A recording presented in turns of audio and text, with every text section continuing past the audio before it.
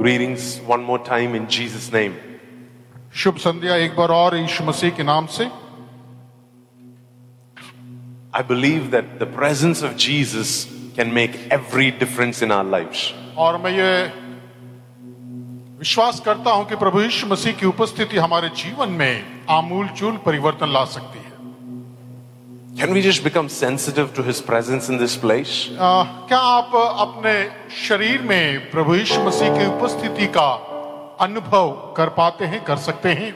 Can we just begin to respond to His presence in this place? और क्या हम अपने शरीर से प्रभु यीशु मसीह की उपस्थिति को महसूस कर पाएंगे, एहसास कर सकते हैं? Can we say yes to His presence? क्या हम यीशु मसीह की उपस्थिति को हाँ कहें? Can we just say, Lord, come and do what you want to do? और कहें कि प्रभु जो कुछ आप करना चाहते हैं आप आइए और कीजिए। Do something new in my life. Something new in my life. Would you do something new in my life? Oh Lord, do something new in my life. Something new in my life. Would you do something new in my life? Oh Lord, something fresh, something amazing, something unique, something out of the ordinary. We invite you, Lord, to just come and do a new work in us. प्रभु परमेश्वर, हम आपको आमंत्रित करते हैं कि हमारे बीच में एक नई ताजगी, एक नया उन्माद, एक नई उमंग हमारे बीच में आज होने पाए। We love you, Lord. प्रभु, हम आपसे प्रेम करते हैं। In Jesus' name we pray. यीशु मसीह के नाम से आमीन। How many of you believe that the Lord spoke to you this morning? आप में से आज कितने लोग ये कह सकते हैं कि आज प्रातः काल परमेश्वर ने आपसे वार्तालाप किया, बातचीत की? That God is giving you some instructions regarding your serving. और परमेश्वर आपके सेवकाई के नजरिए में कोई निर्देश देना चाहते हैं। That God is bringing a restructuring regarding your serving. और आपकी सेवकाई को परमेश्वर आपकी अधोसंरचना को एक और प्रारूप में, नवीनीकरण में पुनः स्थापित करना चाहते हैं। That the way that you serve God and the way that you serve your church is changing from after this conference. और इस सम्मेलन के पश्चात आपने आपकी कलीसियाओं में और आपकी सेवकाओं में परिवर्तन होने जा रहा है। The way that we honor God's presence and the way that we honor God's servants is going to change after this conference. और जिस प्रकार से हम परमेश्वर के सेवकों को सम्मान करते हैं इस सम्मेलन के पश्चात, उसमें आमूल-चूल परिवर्तन होगा। Amen. Praise the Lord. Are you okay in continuing the story of Saul? क्या आप चाहते हैं कि शाऊल की जो सुबह बात अध्ययन कर रहे थे उसी को आगे बढ़ाई जाए? We're going back to 1 Samuel chapter 9 and we read verse 4 in the afternoon. और पहला शमूएल की पुस्तक उसका 9वां अध्याय और अंत में हमने 4थी आयत को पढ़ा था। And this is what it said. It said that Saul, he had been going everywhere. He went all through the land of Benjamin and still he did not find any donkeys over there. और वह फिर बिन्यामीन के पूरे देश में गया लेकिन वहां पर गदहियां उसे न मिली। And finally, the Bible says finally, अंत में it says in verse 5, 5वीं आयत में it says they entered the region of Zuph. और वे ज़ूफ नामक देश में पहुंचे। Everybody says Zuph. When they entered the region of Zuph, something changed over Saul's mind. और जैसे ही वे ज़ूफ देश में पहुंचे, शाऊल के मानसिक सोचना और सोच में और उसकी चेतना में एक परिवर्तन आया। See, the Bible says in verse 5, finally the servant and Saul, they entered the region of Zuph. And then Saul said to his servant, no, it's enough. Let's go back home. और जब वे सूफ नामक देश में आए, तब शाऊल ने अपने सेवक से, अपने साथ के सेवक से कहा, हम लौट चलें। Let's go back home because now my father, he is now worried more about us than about the donkeys. अब मेरे पिता गदहियों से ज्यादा अब वे मेरी और आप तुम्हारी चिंता कर रहे होंगे। He all of a sudden he caught the heart of the father when he entered into the land of Zuph. जैसे ही वो ज़ूफ नाम देश में पहुंचा, अचानक उसका हृदय का वो बोझ और उसके पिता का वो चिंता दोनों आपस में मिल गए, दोनों के हृदय मिल गए। You should understand what is happening to Saul. He has an assignment which is to do the assignment of his father. और ये बात आपको समझनी चाहिए कि शाऊल को एक जिम्मेदारी दी गई थी जिसे उसे पूरा करना था, और वो जिम्मेदारी उसके पिता कीश ने उसे दी थी। And the Bible says he kept going from one town to the other town without getting any results. और बाइबल बताती है कि वो एक नगर से दूसरे नगर में भटकता रहा, खोजता रहा, लेकिन कोई उससे परिणाम नहीं मिला। He asked so many people but no answers, no responses. वो कई लोगों से पूछताछ किया, लेकिन किसी ने भी उसे जवाब नहीं दिया। He used his expert senses of becoming a donkey detective and still he did not find a single donkey. और वो अपने जितने भी विशेषताएं थी उसके पास में, वो सभी विशेषताओं का उसने पूरा इस्तेमाल किया, बावजूद उसके एक भी गदही उसे कहीं नहीं मिली। Now he's reached a point of exhaustion. अब वो एक ऐसे पहुंच गया ऐसे चरम स्थिति पर जो ऊब चुका था। And he's discouraged. और वो बिल्कुल निराश था, हतोत्साहित था। He is without answers. और उसके पास में कोई उसका जवाब, किसी बात का उससे उत्तर नहीं मिल रहा। The scariest problem in the church is when leaders they become discouraged. और सबसे भयावह कलीसिया में यदि कोई बात है तो उनके अगुवे जब वे निराश हो जाते हैं, सबसे भयावह कलीसिया में यही एक बात है। Do you know the time when Elijah got discouraged? जब एलिया हतोत्साहित हुआ, क्या आप जानते हैं? When did Elijah get discouraged? कब वो एलिया निराश हुआ? The Bible says that Jezebel sent a message to Elijah saying, tomorrow this time I'm going to kill you. और इज़बेल ने जब एलिया को ये संदेश भेजा कि कल इस वक्त तुम्हारी हत्या की जाएगी, the Bible says Elijah, he was so depressed, so discouraged. Now he wanted to run away from Jezebel. Now he wanted to run away from God. Now he wanted to run away from his calling. और एलिया यह सुनकर अवसाद में आ गया, निराशा में आ गया, हताशा में आ गया। अब वो इज़बेल से भी दूर चले जाना चाहता था, परमेश्वर से भी दूर चले जाना चाहता था। He in fact prayed saying, God, will you please kill me? और वो परमेश्वर से ये प्रार्थना किया, क्या पिता आप मुझे क्यों नहीं मार डालते? I don't want to live anymore. I don't want to serve you anymore. और मैं अब आपकी और सेवकाई नहीं करना चाहता, और मैं और जीना भी नहीं चाहता। See, discouragement is common. Everybody can have discouragement. और निराशा जो है हर किसी के साथ हो सकती है, हर कहीं हो सकती है। But how you respond to that discouragement will prove if you are a man of God or not. और उसका किस प्रकार से हम उसको हैंडल करते हैं, ये प्रमाणित करेगी आप परमेश्वर के संतान या उसके जन हैं या नहीं। Because even the unbelievers can be discouraged and they can respond by saying, oh, nothing good will come out of my life.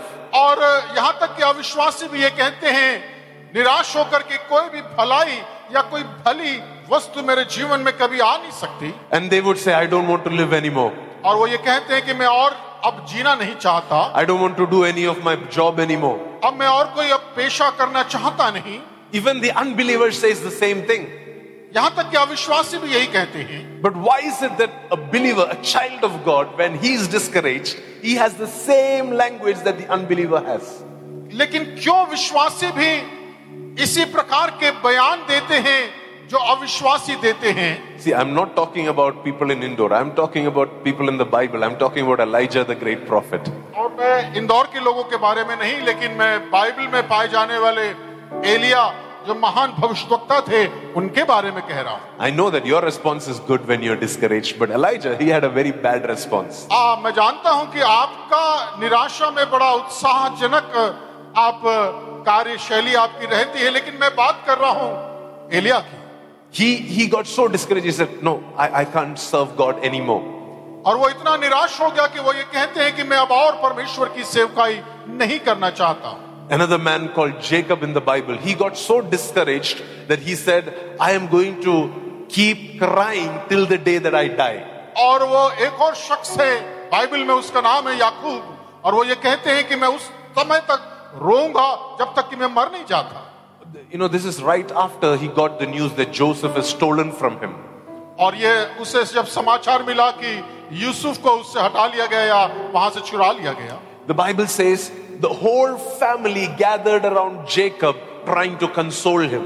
और बाइबल बताती है कि पूरा परिवार याकूब के इर्द गिर्द सिमट गया और उसे आश्वासन और वे तसल्ली देने लगे। But do you know what Jacob did? He said, "I refuse. I will not take your consolation. I will not be happy anymore. I will die like this. I will keep mourning till the day that I die."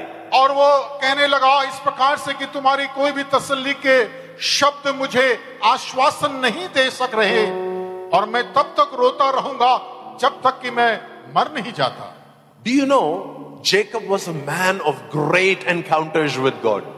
क्या आप जानते हैं याकूब का परमेश्वर के साथ में एक उग्र मुठभेड़ हुआ था। He would always have repeated visitations from the angels. और स्वर्गदूत बार बार उससे मिलने के लिए आया करते थे। Every juncture, every decision that Jacob would make, it was because there is an angel who would come and tell him, "Hey, now you need to get up and go and settle in Bethel. Now you need to do this. Now you need to do that." And the angels would give him direction. और देखिए स्वर्गदूत उसे निर्देश देते थे, अब तुम यहां से उठो, वहां जाओ, यहां से उठो, बेथेल की ओर जाओ, अब तुम ये करो। हर बात जो उसे करनी थी वो स्वर्गदूत आकर उसे बताया करते थे। But then Jacob reached a point in his life where he became so discouraged. लेकिन याकूब भी एक ऐसे मकाम पर पहुंच गया जहां की वो बहुत और बेहद निराश था। That from that day onwards, his visions dried up. और उस दिन से उसका दर्शन जो है उसने खो दिया। Please go back and read your Bible. I'm not telling you things that's not in your Bible. I'll tell you things that's there in the book of Genesis. और मैं ये बातें नहीं कह रहा जो बाइबल में नहीं है, ये उत्पत्ति की पुस्तक में आपको मिलेंगी। You would just count the number of encounters that Jacob had with God, but all of a sudden his encounters just stopped, dried up. No more encounters with God. आप देखेंगे, गिनती करेंगे यीशु मसीह परमेश्वर के साथ में याकूब का कितने बार मुलाकात और मुठभेड़ हुई, लेकिन एक वक्त ऐसा आया कि वो बिल्कुल अकेला हो गया। And from that day onwards, he never got another word from God. और उस दिन के पश्चात उसे परमेश्वर से कोई शब्द नहीं मिले, कोई उसे दिशा नहीं मिली।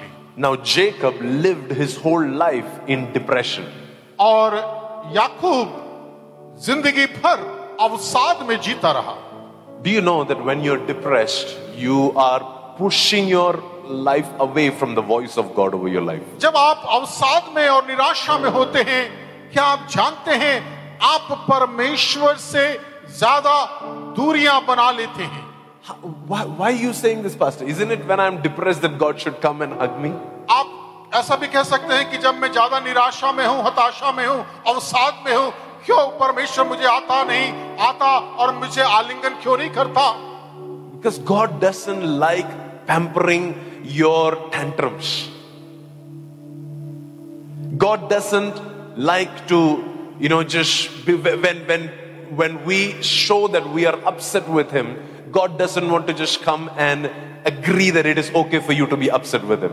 और जब आप निराश होते हैं तब परमेश्वर आपके पास में आकर ये नहीं कहता हाँ कोई बात नहीं, तुम निराश हो, ठीक है, कोई खास बात नहीं, ऐसा You नहीं know, बोल। when Elijah, when he was depressed, the Bible says God refused to meet him. जब एलिया अवसाद में था, निराश था, परमेश्वर ने इनकार किया उससे मिलने के लिए। God sent an angel, परमेश्वर ने एक स्वर्गदूत को भेजा and the angel said, eat this food and go to the mountain of God. और इस भोजन को खाओ और उस पहाड़ की ओर चलो, Eat this food and get strengthened and go back to the mountain of God. और परमेश्वर के उस पहाड़ की ओर चलो, इस भोजन को खाओ, ताकत पाओ और निकलो। And as long as Elijah sat under that juniper tree, God did not give him an encounter.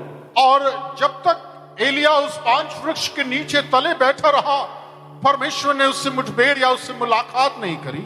Finally, when Elijah left the tree and walked for 40 days and climbed to the mountain of God, that is where God came and started speaking to him. और जब उस पेड़ के तले से निकलकर 40 दिन की यात्रा के पश्चात उस पहाड़ पर पहुंचा, तब वहां पर परमेश्वर ने उससे बातें करी, मुलाकात। Same story with Jacob.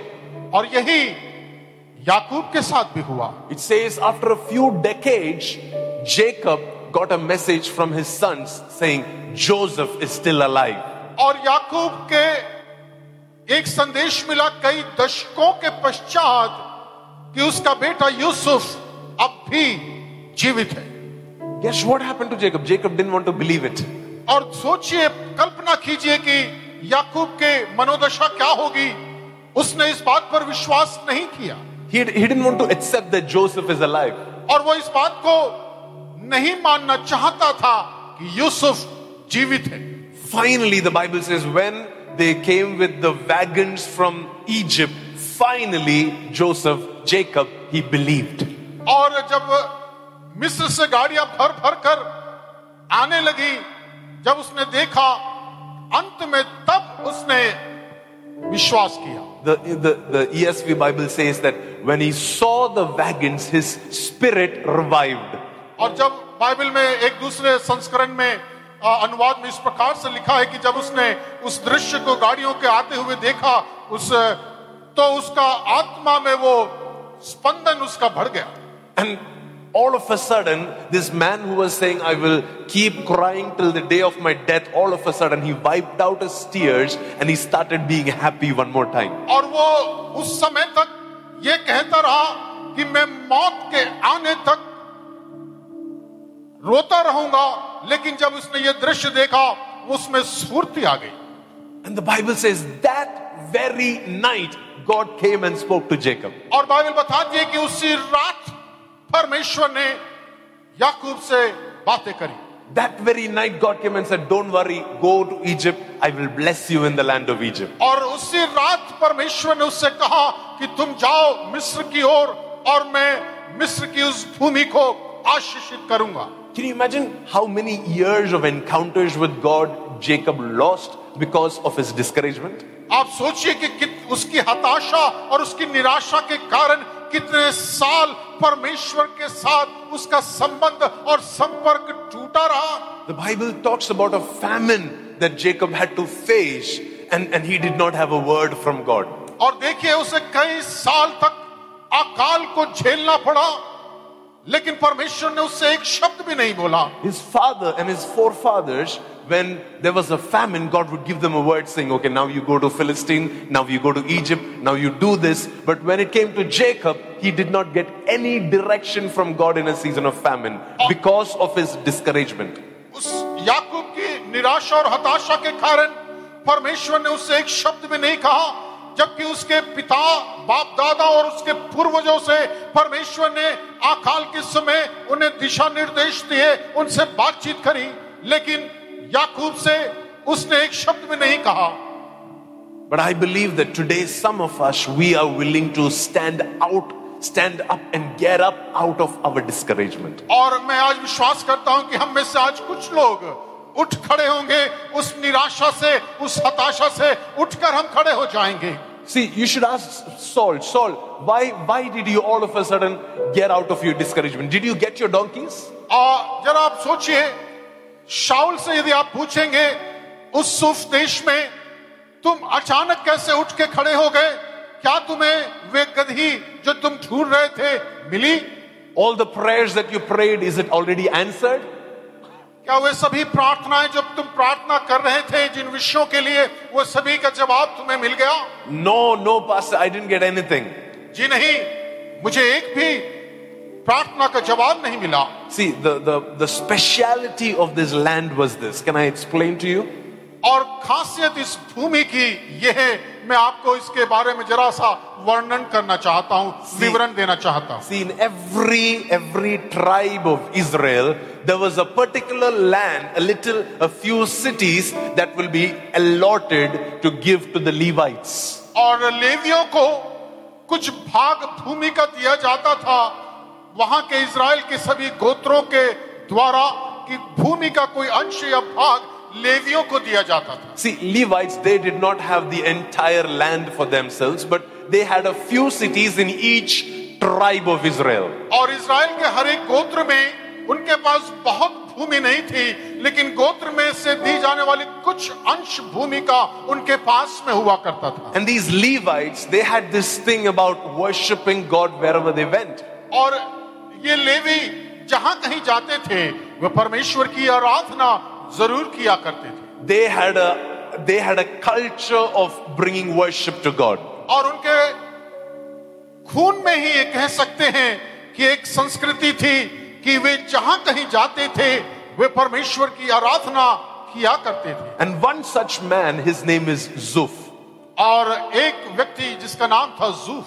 When you check out the biblical history of Zuf, they will tell you he was a Kohathite Levite. और वो आप यदि इतिहास को पन्ना को खंगालेंगे उसके बारे में जानने के लिए, तो he was a Kohathite. वह कोहताइट गोत्र से था.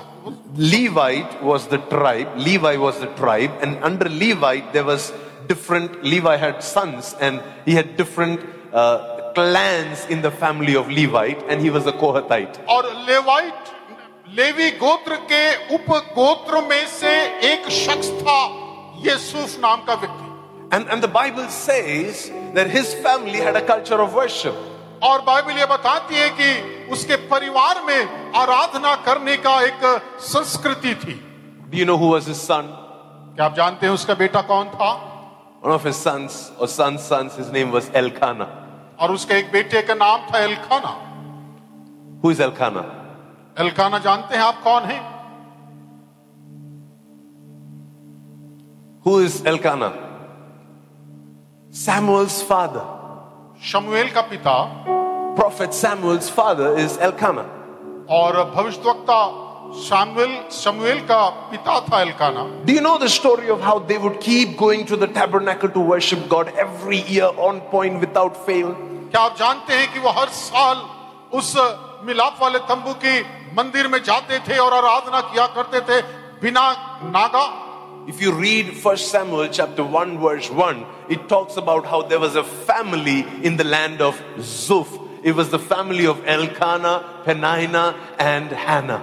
पनिन्ना, हन्ना और एलकाना का परिवार यदि आप पढ़ना चाहें, पहला सामुएल पहला अध्याय और उसकी पहली आयत में उस परिवार के बारे में वहां पर विवरण लिखा है. They were also from the same land of Zuf. और वे भी जूफ के उस नामक देश से थे.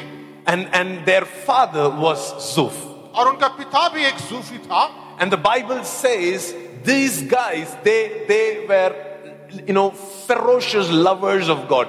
Whenever they can, they went and they worshipped God. और वे परमेश्वर से बहुत ज्यादा प्रेम करने वाला परिवार था. जहां कहीं उन्हें मौका मिलता और जहां कहीं वे जाते, वे परमेश्वर से आराधना किया करते, प्रेम किया करते थे. And from this family, God chose a man to become the next great prophet of the nation. Samuel was chosen from this family. और इसी वंशज से, इसी परिवार से परमेश्वर ने शमूएल को चुना ताकि वो एक महान भविष्यद्वक्ता बने. There was never been another prophet like Samuel in the Bible. और बाइबल में शमूएल के समान कोई और नबी हम नहीं पाते. The Bible says that not a word that he spoke ever fell to the ground. Bible ये कहती है कि जो कुछ उसने कहा भूमि में या पृथ्वी पर कभी ऐसा नहीं हुआ कि उसकी बात पूरी ना हुई हो. He was a Levite. वो एक लेवी था, He was a priest. वो एक याजक था, He served in the house of God from a tiny age. और वो परमेश्वर के घर पर बिल्कुल किशोर या बालकी अवस्था से ही रहता और सेवा किया करता था. And guess what? His hometown was the land of Zuf. अब सोचिए उसका गृह नगर कौन सा था? उसका गृह नगर ज़ूफ था. And it is this Zuf that there is a discouraged man who is walking into. और देखिए इसी ज़ूफ नामक शहर में एक निराश व्यक्ति अपने कदमों को धीरे धीरे बढ़ा रहा है. Here is a Saul who has lost all his donkeys, lost all of his hope. He is finally entering into the region of Zuf. अब देखिए शाऊल जिसके पास में उम्मीद की कोई किरण नहीं, जिसने गदही को नहीं ढूंढ पाया, वो निराशा में धीरे धीरे अपने कदमों को इस शहर की ओर बढ़ा रहा. If you read the previous verse, you will hear of so many other cities that he went to, but he did not get any hope in any of those cities. आप उस आयत में पढ़ेंगे और भी शहरों में वो गया, लेकिन कहीं भी उसे एक सांत्वना, एक निराशा से उबरने का मौका किसी भी शहर में उसे नहीं मिला. But when he went into Zuf, all of a sudden his spirit revived and he said, okay, it's time to go back home. और देखिए जैसे ही वो ज़ूफ शहर में कदमों को रखा, वो आत्मा में नवीनीकरण उसे मिला. And he said, let's go back home. और उसने कहा आओ अब हम लौट चले. See, there are two choices that you can make when you are discouraged. देखिए आप दो तरीके से चुनाव कर सकते हैं जब आप निराशा में हो.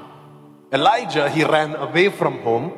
एलिया जो घर से निकलकर भाग गया, And Saul, who said, I'm going to run back to my home. लेकिन शाऊल भागकर अपने घर की ओर गया. So there are two responses that you can have when you're discouraged. You can either run to God or you can run away from God. आप इस प्रकार से कह सकते हैं कि जब आप निराशा में हो, या तो आप परमेश्वर से भाग जाते हैं या आप परमेश्वर की ओर भागते हैं. Amen? And the Bible says Saul, when he entered into Zuf, he all of a sudden he began to see that he needs to go back home. और जैसे वो ज़ूफ में पहुंचा शाऊल, बाइबल ये कहती है कि उसके मन में आया कि वो अपने घर की ओर जाए. I see in my spirit that this church is supposed to be a Zuf in this land. आमेन. और मैं ये आत्मा में देखता हूं कि ये कलीसिया ज़ूफ के उस शहर में कदम रखने जा रही है. No, I said this church is the Zuf in this land. और मैं ये समझता हूं कि इस पूरे नगर में ये कलीसिया एक ज़ूफ है. Because there are going to be people that will walk into the doors of this church and all of a sudden answers will pop into their spirit. और इस पूरे शहर से लोग आकर देखेंगे और कलीसिया में प्रवेश करेंगे क्योंकि ये नाम उनके दिल और दिमाग में रहेगा. No, I meant to say that when they come into this church, all of a sudden questions that they have been asking, they will start getting answers in their spirit. और जैसे ही वो कलीसिया में आएंगे, उनके जिस समस्याओं का समाधान मिलेगा, जो सवाल वे चाहते थे हल ढूंढना, वो उनको मिलेगा. All of a sudden they will have answers to where they need to run to. और अचानक उन्हें ये समस्या का समाधान मिलेगा, उनके सवालों का जवाब मिलेगा कि कहां उन्हें जाना है. Saul, did you meet the prophet already? क्या आपने उस नबी से मुलाकात करी? Saul, did somebody give you any answers? क्या शाऊल को उसके सवालों का जवाब मिला? No, nothing. He just entered into Zuf. जी नहीं, वो सिर्फ अभी जो है ज़ूफ में पहुंचा ही है. And as soon as he entered into Zuf, his spirit just opened up to answers. और जैसे ही वो ज़ूफ नामक उस देश में पहुंचा, वो अपनी आत्मा में वो बड़ा खुश हुआ. I believe that the Lord is going to raise a generation of Levites in this house. और मैं ये विश्वास करता हूं कि परमेश्वर लेवियों की पीढ़ी को इस कलीसिया में यहाँ पर से वो खड़ा करेगा. I bless each and everybody that said an amen. I bless your faith to receive this grace. I bless your faith to receive this anointing. I bless your faith to to walk in the grace as the Levite of God. और मैं जिन्होंने आमीन कहा उन सबों को मैं आशीषित करता हूं और परमेश्वर अवश्य आपको आशीष देंगे. And as you are a Levite in this land, you carry the anointing to open people's eyes without laying hands on them. आप जैसे इस नगर में एक लेवी बनकर रहते हैं, आप उनके ऊपर हाथ रखेंगे जबकि वो आपको पहचान उनके देखने के पहले ही. I meant to say, even without you laying hands on them, वो आप उनके हाथ उनके ऊपर ना रखे बावजूद इसके, they will open, their eyes will be opened.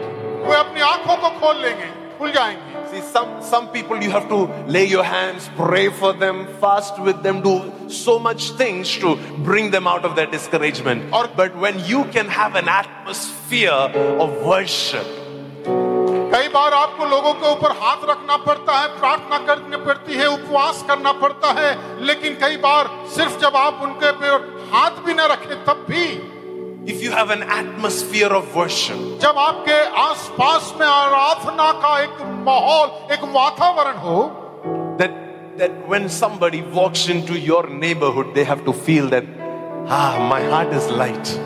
और जब कभी लोग आपके आसपास में, आपके आस पड़ोस में आए, उनको हृदय में एक हल्कापन महसूस होने पाए. They may just be getting a lift in your car from this point to that point, and all of a sudden their depression will vanish away. और जब कभी आपकी गाड़ियों में वे बैठे, उनके अवसाद निकल जाया करे, भले वो एक जगह से, एक चौराहे से किसी दूसरे चौराहे या शॉर्ट डिस्टेंस में ही क्यों ना ट्रैवल कर रहे हो. Do you know why? Because before you reach that junction, you've been worshiping in that car. वो इसलिए क्योंकि आप वहां पहुंचने से पहले आपने आराधना उस कार में की थी, कर रहे हैं. How many of you know that when you worship, it is not just for your blessing, it is for the blessing of everybody else that will be in your atmosphere. आप में से कितने लोग इस बात को जानते हैं कि जब आप आराधना करते हैं तो आशीषें सिर्फ आपके लिए नहीं, लेकिन आपके इर्द गिर्द आसपास के लोगों के लिए भी वो एक आशीष का कारण होती है. When Paul and Silas, when they worshipped, जब पौलुस और सीलास कारागृह में आराधना कर रहे थे, it was not only their chains that broke. देखिए वहां पर सिर्फ ना उनकी जंजीरें टूटी, बल्कि do you know the story? How many people's chains broke? Everybody in the prison became free because of two people's worship. आप देखिए उस कारागृह में जो सिर्फ दो लोग आराधना कर रहे थे, सिर्फ उनकी आराधना के कारण ना सिर्फ जो आराधना कर रहे थे उनके जंजीरें टूटी, बल्कि वहां पर जितने भी लोग थे उनकी भी जंजीरें खुल गई. So your worship can create a zoof in your environment. और इसका मतलब यह हुआ कि आपकी आराधना आपके आसपास में एक zoof को सृष्टि करती है. But Paul, aren't you discouraged? पौलुस, क्या तुम निराश नहीं हो? Silas, aren't you unhappy that you are in a prison? लेकिन सिलास, क्या तुम निराश नहीं हो कि तुम एक जेल में, एक कारागृह में हो? See, this is what Paul and Silas will say. We may be in the prison, but we are still generals of God in this prison. और वो पौलुस और सिलास ने यही कहा होगा, हाँ ये बात सत्य है कि हम आज तो कारागृह में हैं, लेकिन हम परमेश्वर के वे जनरल्स हैं, वे सैनिक हैं. See, there is a big difference between Paul and Silas worshiping God and everybody else worshiping God. देखिए इस बात में बहुत फर्क है कि जैसे पौलुस और सिलास आराधना कर रहे थे और दूसरे लोग आराधना करते हैं. See, do you know that all of us we worship God? क्या आप जानते हैं कि हम सभी लोग आराधना करते हैं? Willingly or unwillingly we worship God. चाहते हुए भी या अनचाहे रूप में हम परमेश्वर की आराधना करते हैं. Even the devil himself, he worships God. यहाँ तक कि शैतान भी परमेश्वर की आराधना करता है. Even the things that he does brings glory and honor to God. और वो काम जो कुछ करता है उसमें भी परमेश्वर को महिमा मिलती है. You know that, right? And in fact, the Bible says that every tongue, every knee will bow and every tongue will confess what? Jesus, you are Lord, to the glory of God the Father. और Bible ये बताती है कि हर एक जुबान और एक घुटना टिकेगा परमेश्वर के सम्मुख में. And they will confess Jesus is Lord. और उस समय वे मन फिराएंगे और ये स्वीकार करेंगे, हाँ यीशु ही मसीह है. And they will give glory to God the Father. और तब वे लोग परमेश्वर को महिमा देंगे जो पिता है। But what is the difference between that worship and Paul's worship? अब देखिए पौलुस की आराधना में और उस आराधना में फर्क क्या है?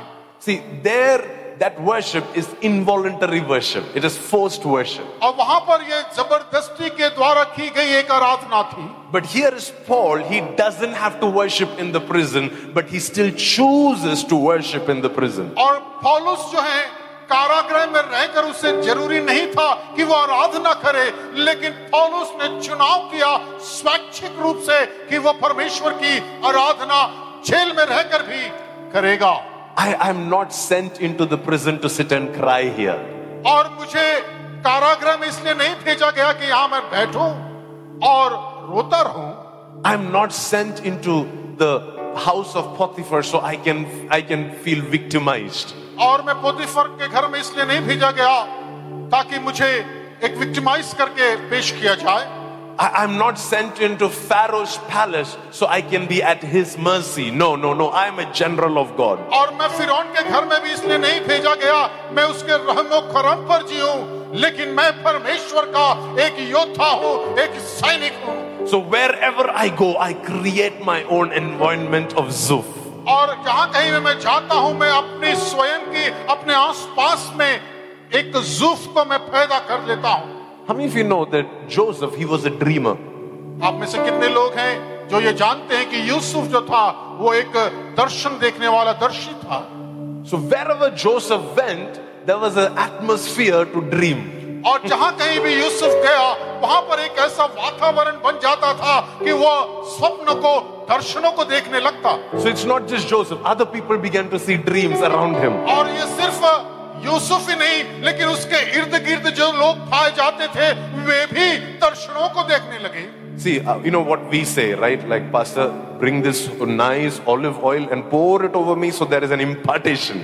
और हम ये नहीं कहते कि जैतून के तेल को हमारे ऊपर उंडेल दिया जाए ताकि परमेश्वर की वो अभिषेक हमारे ऊपर उतर आए।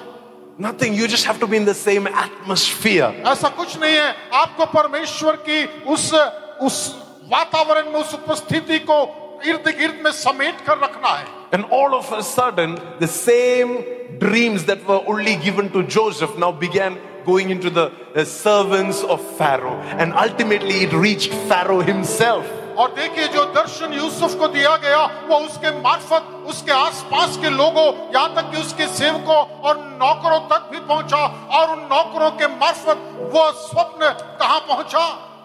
फिरौन के पास। So stop living like a victim. और इसलिए पीड़ित के समान जीना आप बंद कर दीजिए। No. I am not sad anymore. अब मैं और ज्यादा दुखी या उदास नहीं हूं। I'm not going to say that this one incident in my life will determine the rest of my life. और मैं जो एक घटना मेरे जीवन में घटी ये मेरे जीवन के बाकी के भविष्य को तय नहीं करेगी, ये आप कहें। My failure in my finances will not determine how I conduct my finances for the rest of my life. और मेरे आर्थिक नुकसान या असफलता जो एक बार मेरे जीवन में घट गई वो मेरे आगे के भविष्य के जीवन को तय नहीं करेगी। When this man cheated me, it doesn't mean that I will never get married again. और यदि ये व्यक्ति ने मुझे धोखा दिया इसका मतलब ये नहीं कि मैं कब अब विवाह मेरा होगा ही नहीं। I am not going to live like a victim. और मैं एक पीड़ित के समान अपने जीवन को आगे नहीं चलाना चाहता। But this is what I'm going to do. लेकिन मैं अब ये करूंगा। I will stand right here. और मैं यहाँ खड़ा रहूंगा। And I will begin to worship God. और मैं परमेश्वर की आराधना करूंगा। And I will bring offerings to God. और मैं परमेश्वर के पास में भेंट लेकर आऊंगा। And I am going to bow down before Him. और मैं परमेश्वर के सम्मुख में साष्टांग दंडवत करूंगा। Now my name called Zuf, it will have a different meaning from here onwards. और आज से मेरे नाम जो ज़ूफ है उसका एक अलग अर्थ और मतलब होगा। It will mean that it is a place of refuge for people who have discouragement. और इसका मतलब ये हुआ कि एक ऐसा जगह ये होगा जहां लोगों को शरण मिलेगी, जहां लोगों की निराशा में आशा उन्हें मिलेगी। The Bible says when finally Saul entered the land of Zuph, all of a sudden he said, I need to go back home. और जैसे ही शाऊल जो है ज़ूफ में पहुंचा, वो ये कहने लगा कि अब मुझे अपने घर की ओर लौट जाना चाहिए.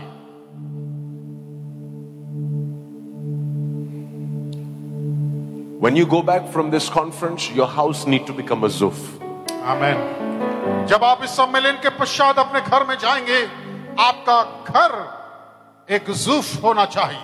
When you go back from this conference, your house church, your church needs to become the next Zuph.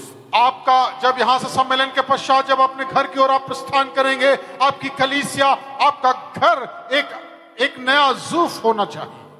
You know, when you worship, what happens is that place gets elevated in the spiritual realms. जब आप परमेश्वर की आराधना करते हैं, तो वो जगह जो है ऊंचा उठा लिया जाता है. अपनी जगह से एक ऊंचा उठने का वो बात कहती है. See, whichever place, let me explain this to you. In indoor, whichever place there is a lot of worship happening in indoor, that place gets elevated in the spiritual realms of the city. और इस शहर में जहां कहीं भी आत्मिक आराधनाएं होती हैं, वहां उस क्षेत्र में आराधनाओं के कारण वो जहां पर है उसके इर्द गिर्द आत्मिक तौर से वे ऊंचा उठ जाते हैं. It doesn't have to be worship of Jesus, worship of anything. ये सिर्फ यीशु मसीह की आराधना नहीं. Any worship, that place can have higher value, higher influence in the atmosphere of that city. आप देखेंगे कि जो भी आराधनालय हैं शहर भर में, उसके इर्द गिर्द में, वो उसके क्षेत्र में एक अलग ही किस्म का एक एहसास होता है. If cricket is worshipped in a city, then that place, that spirit will begin to rule over the city. और यदि क्रिकेट की ही इबादत करी जाती है शहर में, तो वो शहर को, उस क्षेत्र को क्रिकेट ही उसको चलाता है, उस पर काबिज रहता है. If Bollywood is worshipped in a city, you will see that the Bollywood will begin to control the atmosphere over the city. और यदि बॉलीवुड की आराधना करने जाती है किसी शहर में, तो आप देखेंगे कि बॉलीवुड उस शहर में नियंत्रण कर लेता है. How about a church begins to take control of a city? और आप सोचिए कि कलीसिया शहरों पर कब नियंत्रण करेगी? And we are thinking, okay, Pastor, how do we do this? Do we have to become a big church? No, we have to become a worshiping church. और देखिए, आपको ये सोचते होंगे कि हमें क्या एक बहुत बड़ी कलीसिया होना होगा? जी नहीं, आपको सिर्फ आराधना करने वाली कलीसिया होनी है. And we have to be a church that worships sacrificially.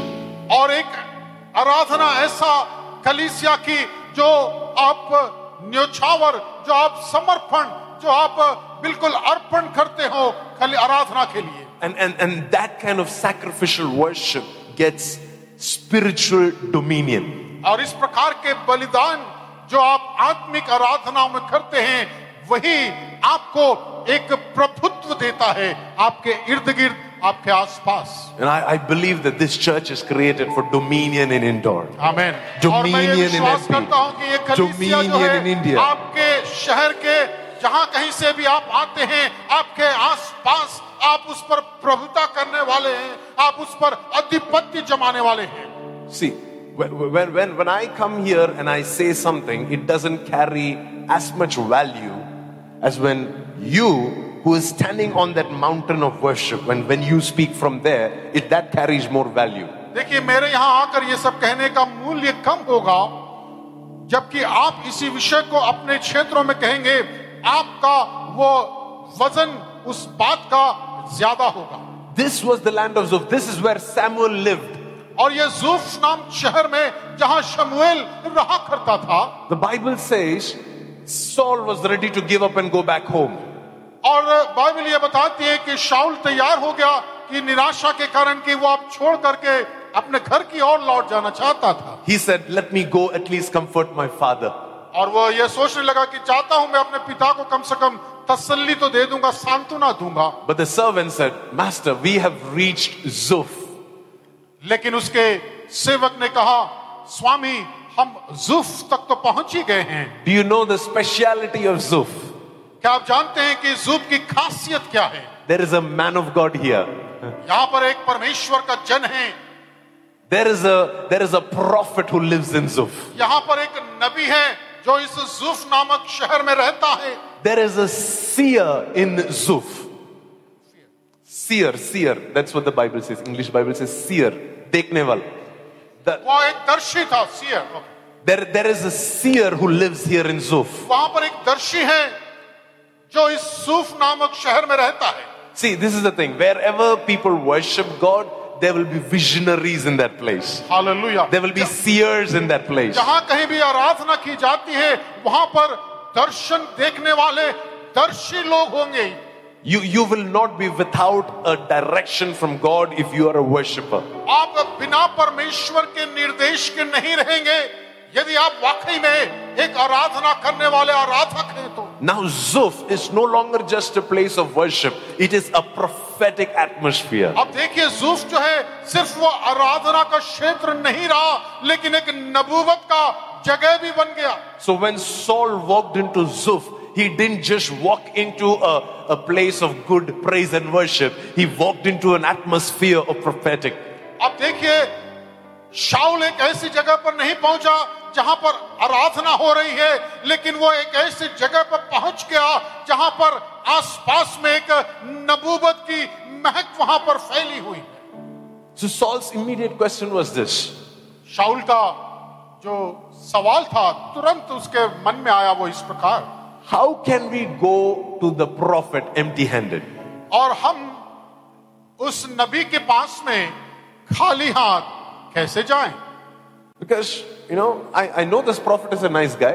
मैं जानता हूं कि ये नबी एक भला इंसान है, That he will not refuse me if I go and meet him. और वो मुझसे मिलने के लिए इनकार नहीं करेगा, मैं उससे मिलूंगा तो। But the question is, how can I go empty-handed? सवाल इस बात का है कि मैं उसके पास जब मिलने के लिए जाऊं तो मैं खाली हाथ कैसे जाऊंगा? And here is the master and the servant. They're saying, we spent all of our money in doing DNA tests on all these dungs that we got from our land till और here. देखिए वो उसका सेवक उससे ये कहता है कि जो कुछ हमारे पास धन था वो लगभग समाप्त हो गया, हम गदही को ढूंढने के लिए गोबर का विश्लेषण और अनुसंधान करने में ही खर्च कर दिए। Now we don't have anything left to go and honor the man that God is going to use to speak to us. और हमारे पास अब कुछ ऐसा है नहीं कि हम उसे दें उसके सम्मान स्वरूप ताकि हम उसकी बातों को सुन पाएं। Do you know that in the church we have this feeling that everything should be given to me free of cost? और कलीसिया में इस प्रकार की एक भावना होती है कि जो कुछ में मिले वो सब मुफ्त में होना चाहिए। And guess what? It is given to you free of cost. और देखिए आपको तो मुफ्त में ही मिलता है। But somebody who has spiritual intelligence, they will not take it free of cost. और लेकिन यदि उसके पास में आत्मिक बोध होगा तो वो मुफ्त में नहीं लेगा। Somebody who has understanding of how things in the spirit works, he will say, hey, if I have to come and get a blessing from this man of God, I need to at least make him a nice coffee. और यदि आपके पास समझ है, आप आत्मिक आशीषें चाहते हैं परमेश्वर के दास लोगों से, तो कम से कम ये उम्मीद करते हैं कि आपके लिए एक कॉफी तो वो बना के देंगे। See, you know that Elijah, he went into the house of this widow of Zarephath. आप जानते हैं साराफत के विधवा के घर में जब एलिया गए पहुंचे, Elijah could have just said, hey, don't worry, God is blessing you. I'm prophesying. Your oil will never run. I mean, if I was Elijah, that's what I would do. और मैं यदि एलिया होता तो मैं यही कहता, कोई बात नहीं, तुम्हारे मर्तबान में कभी भी तेल खत्म नहीं होगा। But this is what Elijah did. Elijah said, okay, your last meal, give it to लेकिन me. एलिया ने क्या किया? तुम्हारा अंतिम भोजन जो है You don't eat, you give it to me. आप मत खाओ, मुझे दे दीजिए, मैं खाना चाहूंगा। Because he knew that widow's breakthrough was not in her eating that meal. Her widow's breakthrough was in her sowing that meal to the prophet. और देखिए वो प्रॉफिट, वो नबी ये जानता था कि इस विधवा का आशीषों का पिटारा इस भोजन में नहीं, लेकिन भोजन के मार्फत जो मैं परमेश्वर के दास होने के नाते उसने मुझे देगी, उसके कारण वो आशीषों का भंडार उसे मिलेगा। Can I break a lie over your life today? You are not meant to be poor. मैं आपको ये बताना चाहता हूं, आप गरीब होने के लिए आपकी सृष्टि नहीं की गई। No, no, no, no, no. Child of God, you are not meant to be poor. आप परमेश्वर की संतान हैं और आपको गरीब होने के लिए परमेश्वर ने सृष्टि नहीं करी। If you can locate the prophet that you can give your last meal to, you will never be poor for the rest of your life. आप यदि अपने come on. भोजन का अंतिम कौर यदि उस नबी को जो आपके शहर में है ढूंढ कर उसे खिलाएंगे, आप याद रखें जिंदगी भर आप तंगहाली में कभी नहीं रहेंगे। Yeah, I can write it down. This is my testimony. I know what I'm talking about. और मैं इसे लिख करके दे सकता हूँ, ये मेरा व्यक्तिगत गवाही है, मैं जानता हूँ मैं क्या बोल रहा हूँ। I am a man who has lived in the deep of financial debt. और मैं एक ऐसा शख्स हूँ जो आर्थिक कर्ज में डूबा हुआ व्यक्ति था। And that is the time when I learned the principle of giving. और तब मैंने देने के सिद्धांत को समझा और सीखा। And I used to think when God will bless me, that time I will give tithe. और मैं ये सोचा करता था कि जब मुझे परमेश्वर आशीष देगा तब मैं दसवांश दिया करूंगा।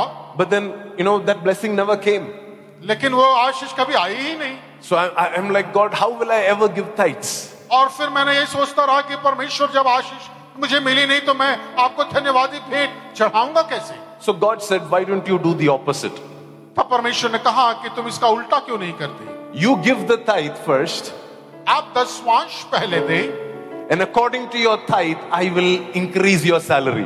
और आपके दसवांश के आधार पर मैं आपके वेतन में वृद्धि करता रहूंगा। So I looked at the money that I had. I said, anyways, I can't pay my credit card bill. और जो कुछ धन मेरे पास था मैं उसके अपने हाथ में रखा और जो क्रेडिट कार्ड के मेरे बिल्स थे मैं वैसे भी उसे नहीं दे सकता It was था। very little. बहुत कम था वो। So I said, okay, I'm going to, because God said, you tithe first and according to that, I will fix your salary. I said, I'm going to do this. और परमेश्वर ने मुझसे कहा कि तुम पहले अपना दसवांश दो तो मैं तुम्हारा आर्थिक उत्थान करूंगा। And then I started doing it. And you have to believe me when I say this. और आपको ये बात पर विश्वास करना होगा जब मैं ये कहता हूँ। It did not take years or months for my finances to turn around. और ये सालों या महीनों नहीं लगे मेरी आर्थिक समृद्धि को आने में। This is my testimony. I don't know how it works here in Indore. My testimony is that my finances turned around in the matter of weeks. और मेरे आर्थिक समृद्धि कुछ ही हफ्तों में उसमें आमूलचूल परिवर्तन हो गया। First week, I'll tell you, first week I took 1,000 rupees off and I gave. और मैंने पहले हफ्ते में 1,000 रुपए लिया और परमेश्वर को दिया। The next week, I'm talking about our church offering, okay? This is at a time when our church did not have any income. Our church offering. And I said, I'm going to do this every week, every Sunday we're going to take offering and we're going to give out the tithe first. और हमारे कलीसिया में बहुत ज्यादा आमदनी हुआ नहीं करती थी, इस कारण से पहले हफ्ता मैंने 1,000 रुपए दिया और ताकि उसके आमदनी बढ़े और दूसरे कामों में उसे लगाया जा सके। And the very next week, the church membership didn't increase.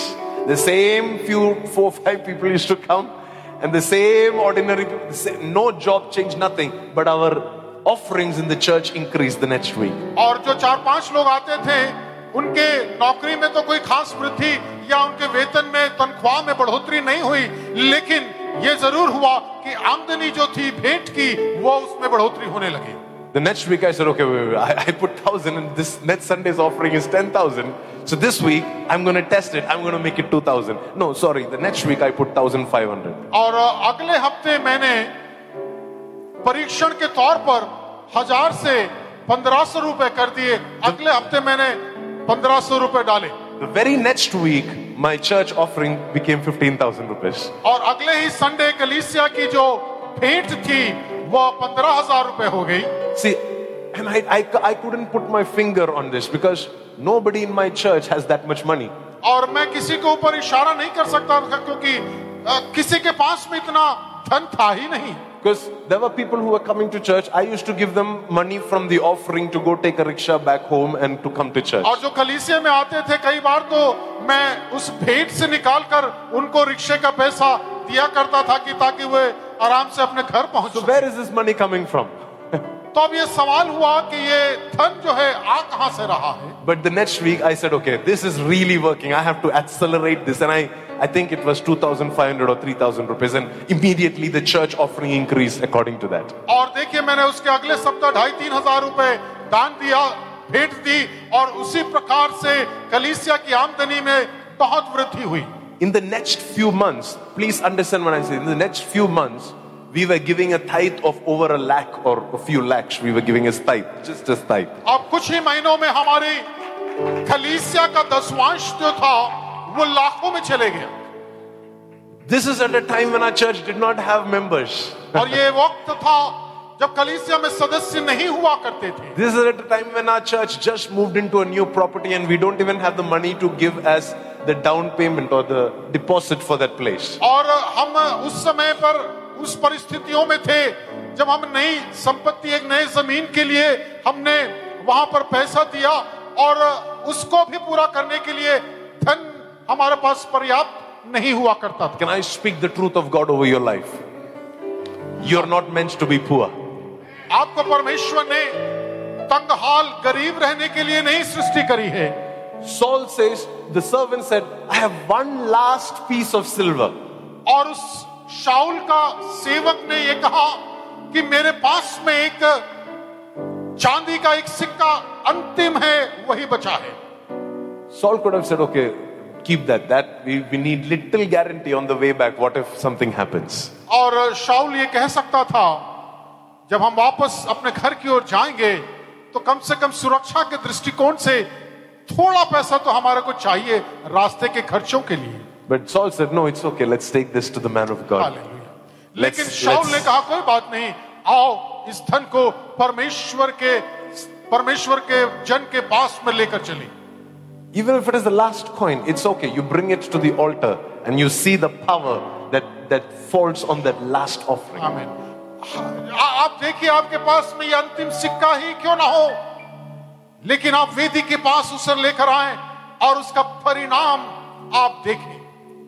And see, this is not only for poor people, this is also for rich people. और ये सिर्फ गरीब लोगों के लिए नहीं, ये धनी लोगों के लिए भी ऐसा ही है। There is a woman called the Bible calls her the Shunammite woman. एक सुने, do you know the story? क्या आप जानते हैं उसकी कहानी के बारे में? What did she do? उसने क्या किया?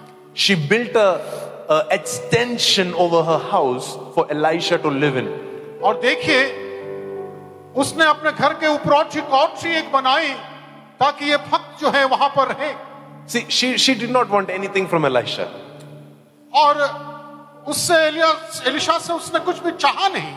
See, that widow at Zarephath, she needed at least food. This woman, she did not need anything from आप Elisha. साराफत की उस विधवा को देखिए, कम से कम उसे भोजन की चाह तो थी ना, लेकिन यहां पर देखिए इसको तो वो भी नहीं। In fact, the man of God said, I'm so impressed. और परमेश्वर के भक्त ने ये कहा, मैं बड़ा प्रभावित हुआ। I need to do something for you. और मुझे कुछ ना कुछ तो तुम्हारे लिए करना पड़ेगा।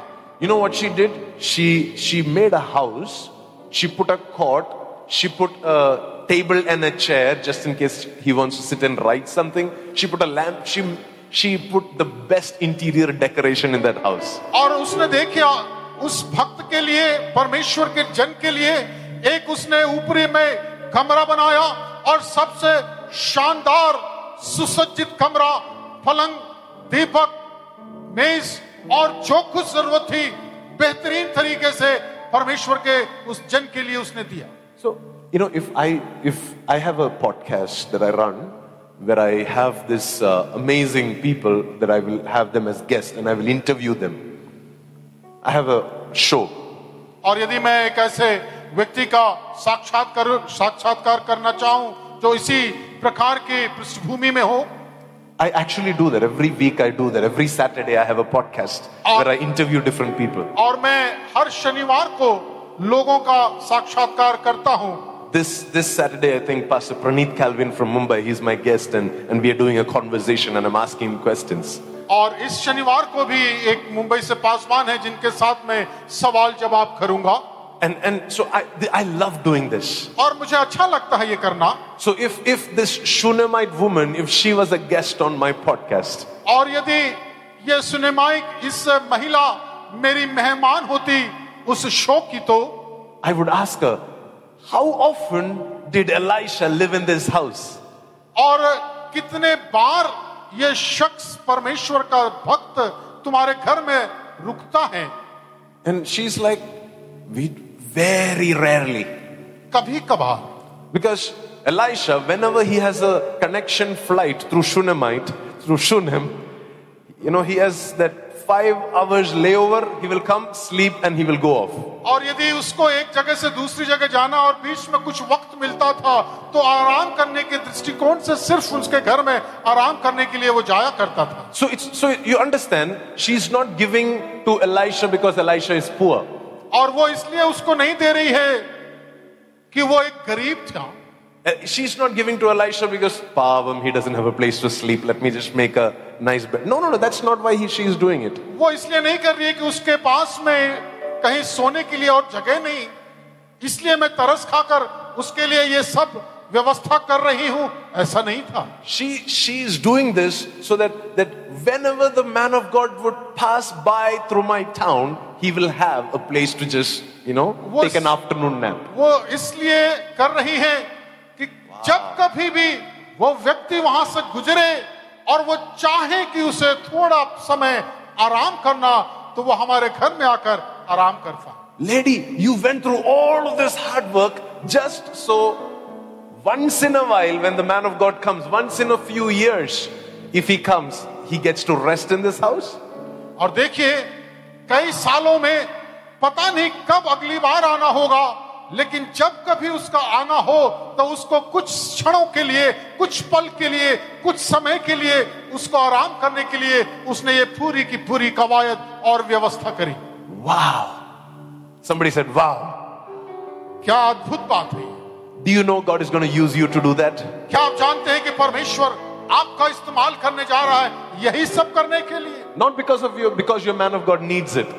और इसलिए नहीं कि वो परमेश्वर के भक्त या जन को इस सब चीज की जरूरत है, but because your hands are enabled to sow honor into your man of God. और इसलिए कि आपके हाथ परमेश्वर के दास का सम्मान करने के लिए उठ खड़े हो जाएं. So sometimes what happens is when we are poor, we give so that God can give us breakthrough. But when we become rich, we forget that and we stop doing what we did when we were poor. और जब कभी हम गरीब होते हैं तो जो कुछ परमेश्वर ने दिया हम उस पर आशीषित पाते हैं, लेकिन जब हमारी आमदनियां और हमारी आशीषें बढ़ती हैं और हम भूल जाते हैं जो कुछ परमेश्वर के लिए हमें करना चाहिए. See, for this woman, it was probably not very sacrificial to do this. She had savings. और ऐसा नहीं है कि इस महिला इसके पास में कुछ बचा हुआ रखा था, बचत था और वह उसने किया. In fact, when the prophet asked her, she said, I have no need. और यहां तक कि भविष्यवक्ता ने जब उससे पूछा कि कोई तुम्हारी जरूरत, उसने कहा कुछ भी नहीं. The prophet's servant had to go and do a private search to understand what is wrong with her. और उनका जो नौकर था वो इस खोज में लगा कि इसकी जरूरत क्या है, इसकी वजह क्या है इसके ऐसा मना करने की. See, this is the thing. If that person not having a child, you know that this lady did not have a child. आप जानते हैं इस महिला के कोई संतान नहीं थे. If that was a big problem, then God would have revealed it to Elisha. और यदि यही सबसे बड़ी समस्या होती तो परमेश्वर जरूर दर्शन के माध्यम से उससे एलिया से कहता है. Am I right? Come on, Elisha, you know he's a prophet, right? Elia तो भविष्यवक्ता था. He doesn't need to hire a private detective to go and find out what's going on in your house. और एलिया को किसी खुफिया Elisha को किसी खुफिया व्यक्ति को नियुक्त करने की जरूरत नहीं थी कि उसके यहाँ क्या क्या है उसकी जानकारी उससे मिले. The enemy king, whatever he spoke in his bedroom, Elisha would hear that. और राजा के अपने कक्ष में बैठकर जो कुछ वार्तालाप वो किया करता था, एलिशा अपने घर में बैठकर उसे सुन लिया करता था. So in other words, even God did not think that it is a need for this woman to have a child. दूसरे शब्दों में परमेश्वर ने भी नहीं चाहा इस प्रकार से कि इस महिला का एक संतान हो. But this man of God, he was so satisfied with this gift. He said, I need to bless you, woman. और उस उपहार से इतना खुश हुआ और वो ये कहने लगा कि मुझे कुछ आशीष तुम्हें देनी होगी. Do you know when Isaac was about to bless his sons, do you know what he told him? आप जानते हैं इसहाक जब अपने बेटे को आशीष देने जा रहा था तो उसने क्या कहा? He said, make a meal भोजन तैयार करो and bring it to me और मुझे मेरे पास लेकर आओ so that I can eat it ताकि मैं इसे खाऊं and my soul will be happy. और ताकि मेरी आत्मा तृप्त हो, खुश हो. I don't know how it is in Hindi. It is not spirit, my soul. Okay, which means my mind, my heart will be happy. मेरा हृदय, मेरी आत्मा, मेरा रूह जो है वो संतुष्ट हो, खुश हो. And once my soul is happy, then I will bless you. और जब मेरी आत्मा तृप्त होगी, खुश होगी, तब मैं तुम्हें आशीष दूंगा. See, Saul, he can walk into Prophet Samuel's house and Prophet Samuel will still bless him. और देखिए, शाऊल चाहता तो शमूएल के घर जाता तो भी शमूएल उसे जरूर आशीष देता. But there is a blessing that comes when the prophet's soul is full. लेकिन देखिए, आशीष उस समय आती है जब भविष्यवक्ता का रूह जो है वो तृप्त होता है, भरा हुआ होता है. There is a different blessing that comes when their soul is full. और एक अलग किस्म की आशीष निकलती है जब रूह जो है वो बिल्कुल तृप्त और संतुष्ट होती है. My son, he's a big foodie. आपका बेटा जो है वो बहुत भोजन करने वाला खाऊ व्यक्ति है.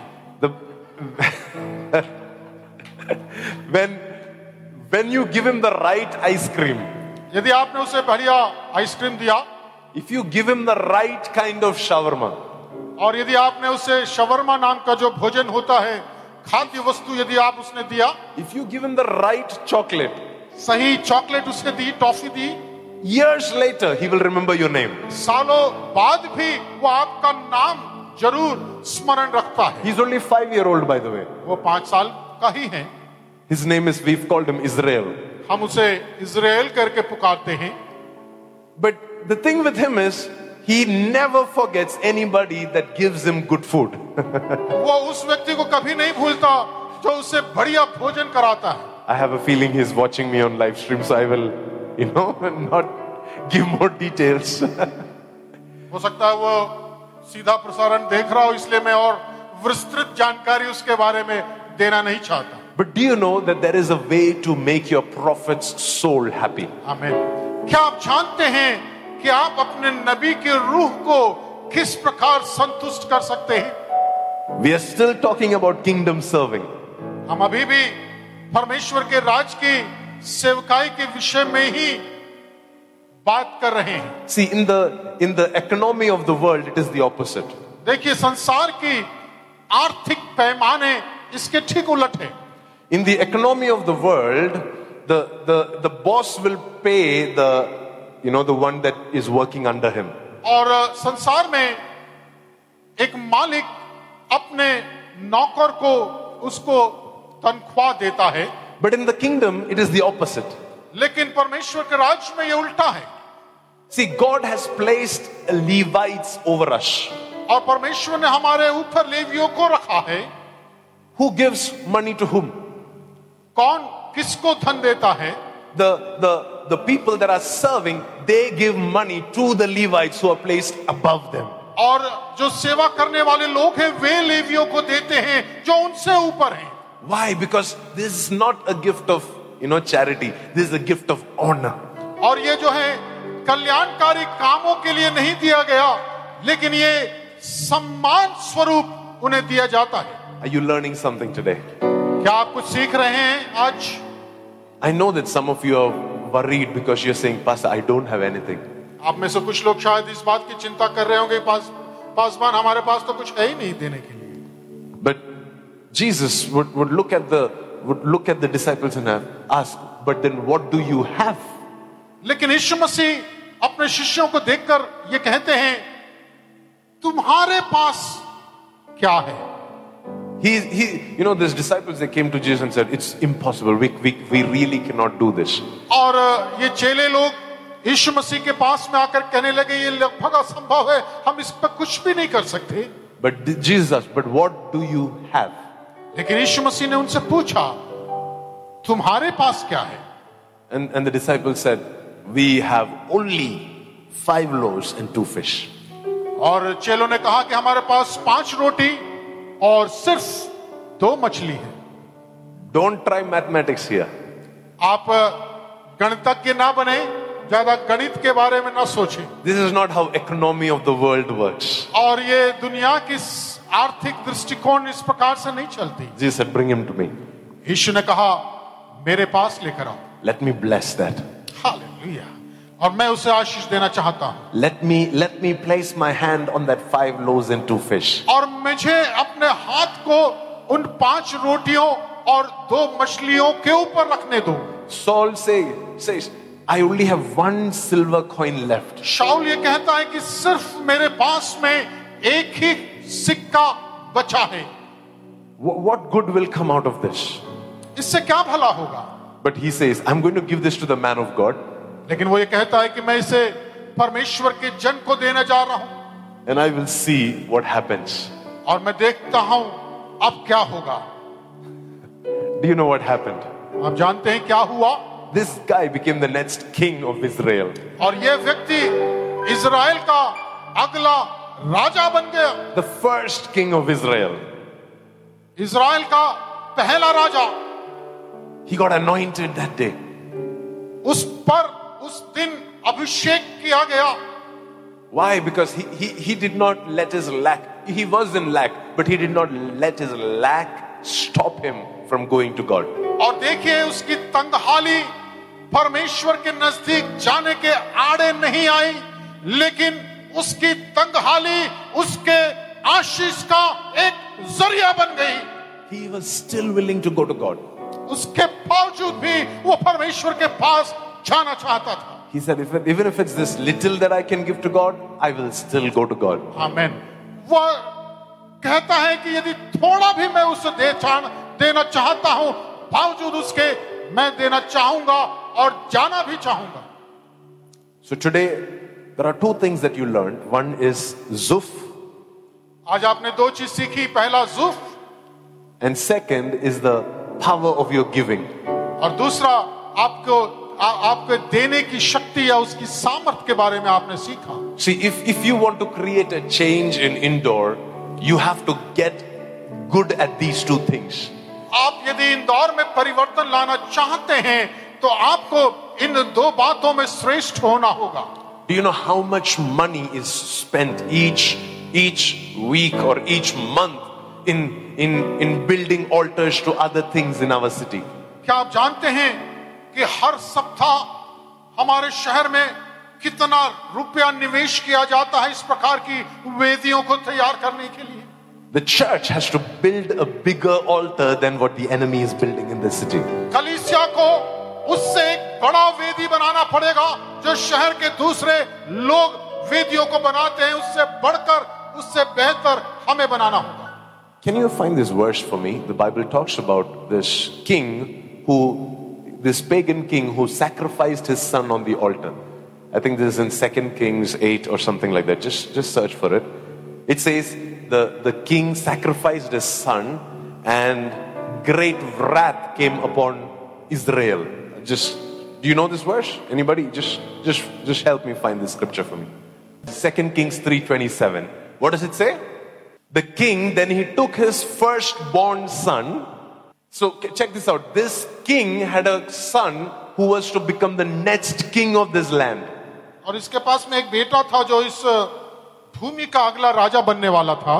And what did he do? He took him up on that city wall and he offered him as an offering on that city wall. और उसने शहरपनाह पर उसका होम बलि चढ़ा दिया. And what happened after that? And immediately there was a great fury against Israel. इस कारण Israel पर बड़ा प्रकोप हुआ. See, if you read the previous verses, you will see that Israel was winning this war. आप अगर पहली की आयतों को पढ़ेंगे, आप समझ पाएंगे कि इज़राइल जो है वो युद्ध को वो जीत रहे थे. But this pagan king, what did he do? He said, I have ordinary offerings will not work here. और उसने ये कहा कि सामान्य भेंट जो है यहाँ काम नहीं आएगी. This has to be a radical offering. और यह एक बड़ा भेंट होना चाहिए. And so who is he offering to? Not to God. Yeah, he's a pagan worshipper. He's not worshiping Jesus. He doesn't have his theology correct. But he still understands the power of giving and worship. और देखिए वो यीशु मसीह की आराधना नहीं कर रहा था, लेकिन वो इस बात को जानता है कि परमेश्वर को देने की प्रभाव कितना बढ़िया होगा. And this is what he did. He took his son who was to sit on the throne after him. और देखिए उसने अपने उस बेटे को, जेठे को उठाया, पहलेठे को, जो उसके पश्चात उसके राजा बनने की कतार में था, वो राजा बनता. He took his son to the city wall and he sacrificed him there. और देखिए उसने अपने बेटे को शहरपनाह पर लेकर गया और वहां पर उसकी होम बलि चढ़ाई. And what happened? All of a sudden he had dominion in the atmosphere. और देखिए आसपास क्या हुआ, वो प्रभुत्व उसका जम गया आसपास के क्षेत्रों पर. You know what was the problem with the Israelites? क्या आप जानते हैं इजरायलियों की समस्या क्या थी? They did not, their offering and sacrifice did not exceed the offering of the pagan king.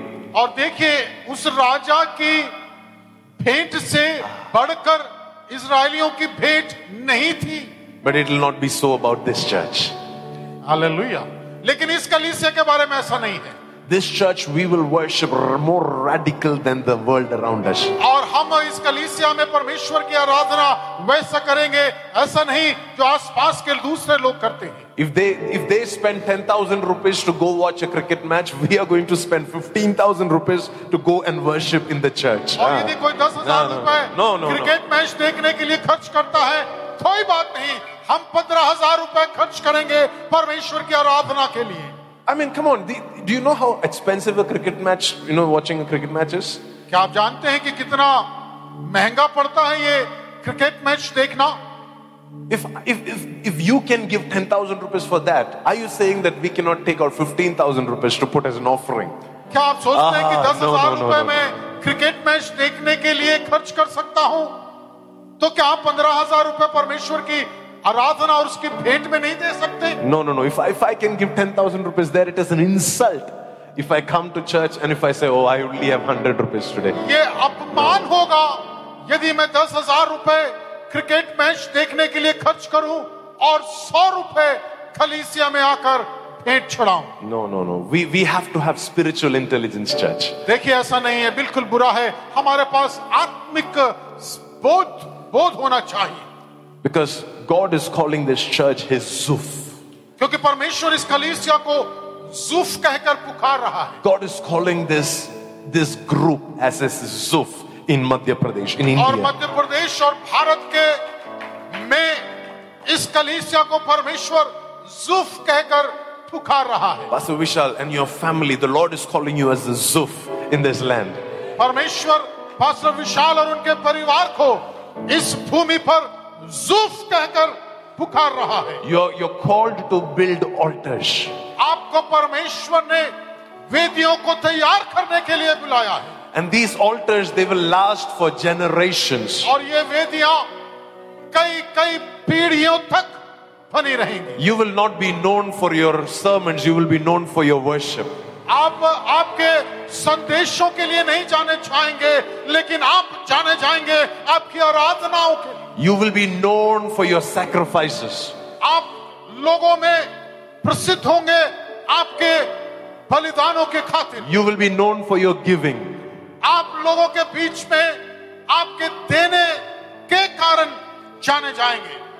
And the Lord is saying you are a Zuf. और प्रभु कहते हैं कि तुम एक ज़ूफ हो। And because you are a Zuf, Samuels will come out of your house. और चूंकि तुम Yeah. एक ज़ूफ हो, इसलिए शमूएल आपके घर से निकलेंगे। Because you are a Zuf, Elkanahs and Hannahs will come out of your house. और एल्काना और हन्ना आपके घर से निकलेंगे।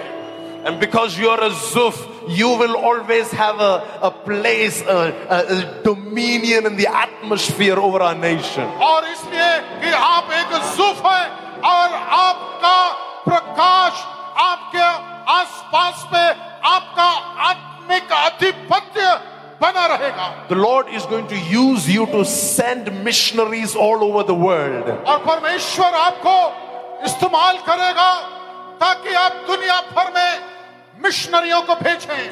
I see so many pockets of people speaking different languages, not just Hindi, Pastor, different languages all around the world that are being touched by missionaries that are birthed under your care. आपके देखभाल के, आपके वजह से, आपके स्टूवर्डशिप में दुनिया भर में न सिर्फ हिंदी बोलने वाले लेकिन अन्य विदेशी भाषाओं को बोलने वाले मिशनरियों को आप भेजेंगे, भले ही वे वहां पर जला दिए जाएं। There is a training school that I'm giving you, says the Lord. और प्रभु ये कहते हैं कि मैं तुम्हें एक प्रशिक्षण स्कूल देने जा रहा हूं। I'm giving you a land, a property to build this training school. और मैं तुम्हें एक संपत्ति देने जा रहा हूं जहां पर आप इस प्रकार का प्रशिक्षण की एक शाला आप खोलने जा रहे हैं। And people will come searching for this Zuf. और लोग उस ज़ूफ को ढूंढते हुए आपके पास में पहुंचेंगे। You do not have to advertise this. They will come searching for you. और इसके लिए आपको विज्ञापन देने की जरूरत नहीं, लोग आपको ढूंढते हुए आपके पास में आएंगे। No. Your calling is not to plant churches. Your calling is to raise generals. आपको सिर्फ कलीसिया को स्थापना करने के लिए नहीं चुना गया, लेकिन परमेश्वर ने आपको चुना ताकि आप योद्धाओं को तैयार करें। Your calling is to raise Hannahs that will pray. और लोगों को जो दुआ करते हैं। Your calling is to raise Samuels that will worship. और आपकी बुलाहट शमूएल को तैयार करने की है। Your calling is to appoint the next Sauls and Davids of our nation. और आपकी बुलाहट आने वाले दिनों में दाऊदों को और शाऊलों को नियुक्त करने की होगी। Yeah. Amen. Father, we thank you for the grace upon this house. Can we all stand up for a quick minute? Lord, we thank you for the atmosphere of Zuf that is already here. पिता परमेश्वर, हम धन्यवाद देना चाहते हैं इस ज़ूफ के लिए जो यहाँ पर आपने तैयार करी है। Father, we thank you for the atmosphere of worship that is already here. परमेश्वर, हम धन्यवाद देते हैं यहाँ पर जो आराधना की तैयारी हम देख पाते हैं। We thank you for the atmosphere of radical giving. और पिता परमेश्वर, हम धन्यवाद देते हैं बहुतेरे उस देने के लिए। Can I do something tonight? क्या मैं आपके लिए कुछ करूं आज की रात? We don't need your money, but we are taking an offering. Come, keep it there. हमारे आपके धन की जरूरत नहीं, लेकिन हम आप एक ऑफरिंग, एक भेंट लेना चाहते हैं। This is not for everybody. This is for those that have a revelation tonight. और ये उनके लिए नहीं, ये सिर्फ उन्हीं के लिए है जिनको आज की रात में एक प्रकाशन मिला। Please understand, we don't need money. कृपया इस बात को समझिए कि हमें धन की जरूरत नहीं है। This church is not dependent on your offering. और ये कलीसिया आपके भेंट पर निर्भर नहीं। But it is our privilege tonight. लेकिन हमारा सौभाग्य है। Because the Lord is speaking to us that He is going to break poverty. Hallelujah. क्योंकि परमेश्वर आज आपकी गरीबी को तोड़ डालना चाहेगा। Because the Lord is saying He is going to break the atmosphere over your house. और परमेश्वर आपके उस वातावरण को, उस माहौल को तोड़ डालना चाहता है। Amazing. Bring that box here. Bring that box here. Come on. We didn't come prepared for this, but the Lord is saying it, so we will do it. Yeah? और चूंकि हम इसके लिए तैयार नहीं थे, लेकिन परमेश्वर ने कहा, बढ़िया। We are not asking for your money. We are asking for your sacrifices. हम आपके धन की उम्मीद और अपेक्षा नहीं करते, लेकिन हम आपके बलिदान की उम्मीद करते हैं। The Lord is saying, where is, what do you have? प्रभु ये कह रहे हैं कि तुम्हारे पास में क्या है? What are you willing to let go? आप क्या प्रभु के लिए देना चाहते हैं? You're welcome to come and give it to the Lord right now. Just pray with me for a quick minute. Father, we thank you for the grace in this place. We just pray that you would saturate the hearts and the minds of your dear children. And as they give unto you, as they worship like never before, Lord, change the atmosphere, change their perspectives, change the dominion that they have in the world, in the family around them. Change, oh God, change. Tonight they have to go back as a different person. Tonight their revelation of who you are needs to change. Tonight their revelation of what you can do needs to change. Tonight. And right now I stand as the voice of God in this place, and I break the curse of debt. I break the curse of poverty. I break the curse of limitation. I break the curse of lack. I break the curse that is stopping people from finding their donkeys. I break that curse in the mighty name of Jesus. And I release abundance in Jesus' name. And I release answers in Jesus' name. Amen. Yes, I release solutions. Amen. In the name of Jesus. Amen. Lamuna kandane mene kere. Alobo sere belandere rebelasere. El Shaddai Aradhana. Can you sing that with me? Elohim Aradhana. Adonai Aradhana. Yeshua Aradhana. Oh, El Shaddai Aradhana. Elohim Aradhana. Adonai Aradhana. Yeshua Aradhana. El Shaddai Aradhana. Elohim Aradhana. Adonai Aradhana. Yeshua Aradhana. El Shaddai Aradhana. Elohim Aradhana. Adonai Aradhana. Yeshua Aradhana. El Shaddai Aradhana. Elohim Aradhana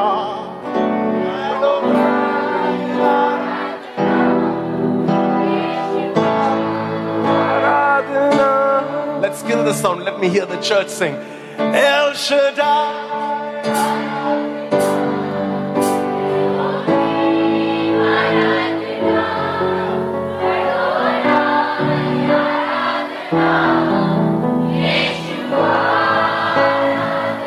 One more time. El Shaddai.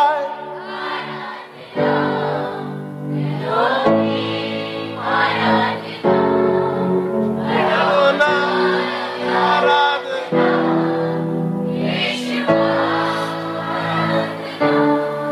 We worship you, Lord. Because there is none like you. There is no one else who can match your greatness. And this evening our worship is because you deserve it, Lord. You deserve it. पिता परमेश्वर, हम आपकी आराधना इसलिए कर रहे हैं क्योंकि आप इसके योग्य हैं पिता।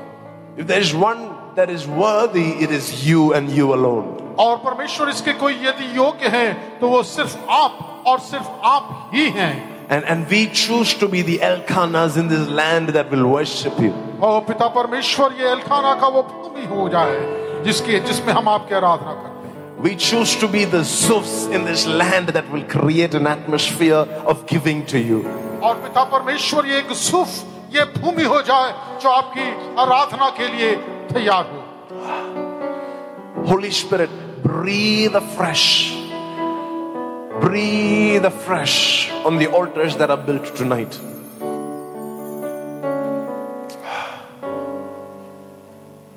Cause your face to shine on us, Daddy. We know that you are pleased. Amen. Yes, Lord. We don't care about human opinion. All that we care is your opinion and how you see us. We know that you are pleased. We give you all the praise. And in Jesus' name we pray. And Amen. everybody said an amen. Amen. Do you know that you are going back changed from this conference? क्या आप जानते हैं कि आप यहाँ से जब वापस जाएंगे सम्मेलन से आप बिल्कुल पूर्ण रूप से परिवर्तित हुए होंगे. Do you know that even after Saul met Samuel, he did not get his donkeys? क्या आप जानते हैं शाऊल यहाँ तक कि शमूएल से मिला उसके बावजूद उसे गदहियां नहीं मिली. When he went back home, he still went empty-handed. और जब वो घर गया तो भी वो खाली हाथ ही था. But there was an oil that was flowing on him that nobody but him knew. ऊपर एक ऐसा तेल का अभिषेक बह रहा था जिसे कोई ले नहीं सकता. There was an oil upon his life that nobody understood but he himself understood. उसके ऊपर एक ऐसा तेल का अभिषेक था जिसे और कोई नहीं समझा सिवाय उसके. When people see you on Monday, they'll be like, what's the change? What's the big deal? जब लोग सोमवार को आपको देखें तो आप में वे परिवर्तन देखने पाए. They may not see it, Pastor. वो शायद वो आपको ना देखें, आप में वो बात ना देखें, But you can see it in yourself. लेकिन आप अपने आप में ये देख सकते हैं. You can smell that oil. और वो महक तेल की आप सूंघ सकते हैं. You remember what God has spoken over your life. आप याद रखेंगे जो परमेश्वर ने आपसे बात करा. That is the truth. और यही एक सच्चाई है. The enemy cannot have the upper hand. Amen. You are not a victim. शत्रु हम पर प्रभुत्व नहीं कर सकता. हम पीड़ित नहीं हैं. You are a general. आप एक योद्धा हैं, एक सैनिक हैं. You are a Zuf. आप एक ज़ुफ़ हैं. Can this become a culture here that whenever you greet each other, you keep reminding them, hey, guess what? You are a Zuf. Sure. Why not? क्यों हम क्यों नहीं कर सकते कि जब कभी हम आपस में मिले अभिवादन के स्वरूप में Your house is the region of Zuf. कि तुम एक ज़ुफ़ हो, आपका परिवार एक ज़ुफ़ है, Your आपका church. घर एक ज़ुफ़ है, आप एक ज़ुफ़ हो. Indore is the Zuf of India. Indore एक ज़ुफ़ है.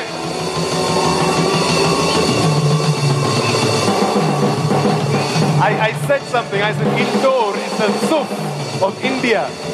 Yeah. Indore.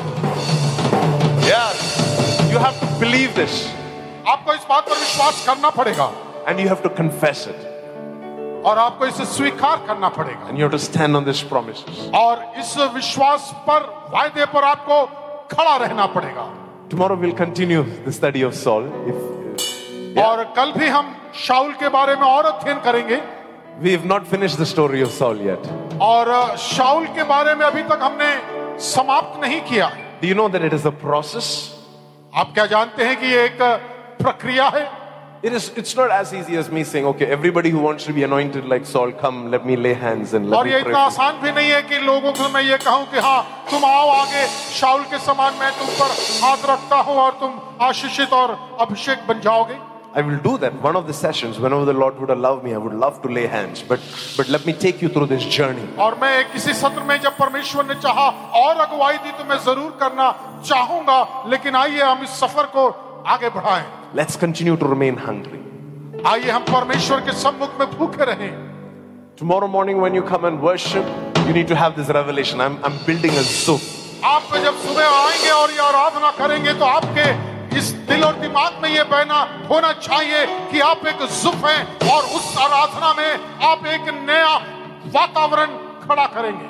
You're not just worshiping because you are a worshipper. You're worshiping because your environment needs your worship. और इसलिए आप आराधना नहीं करते क्योंकि एक आप आराधक हैं, लेकिन आप आराधना इसलिए करेंगे क्योंकि आपके आसपास के क्षेत्र में एक आराधना की गूंज होनी चाहिए. Amen?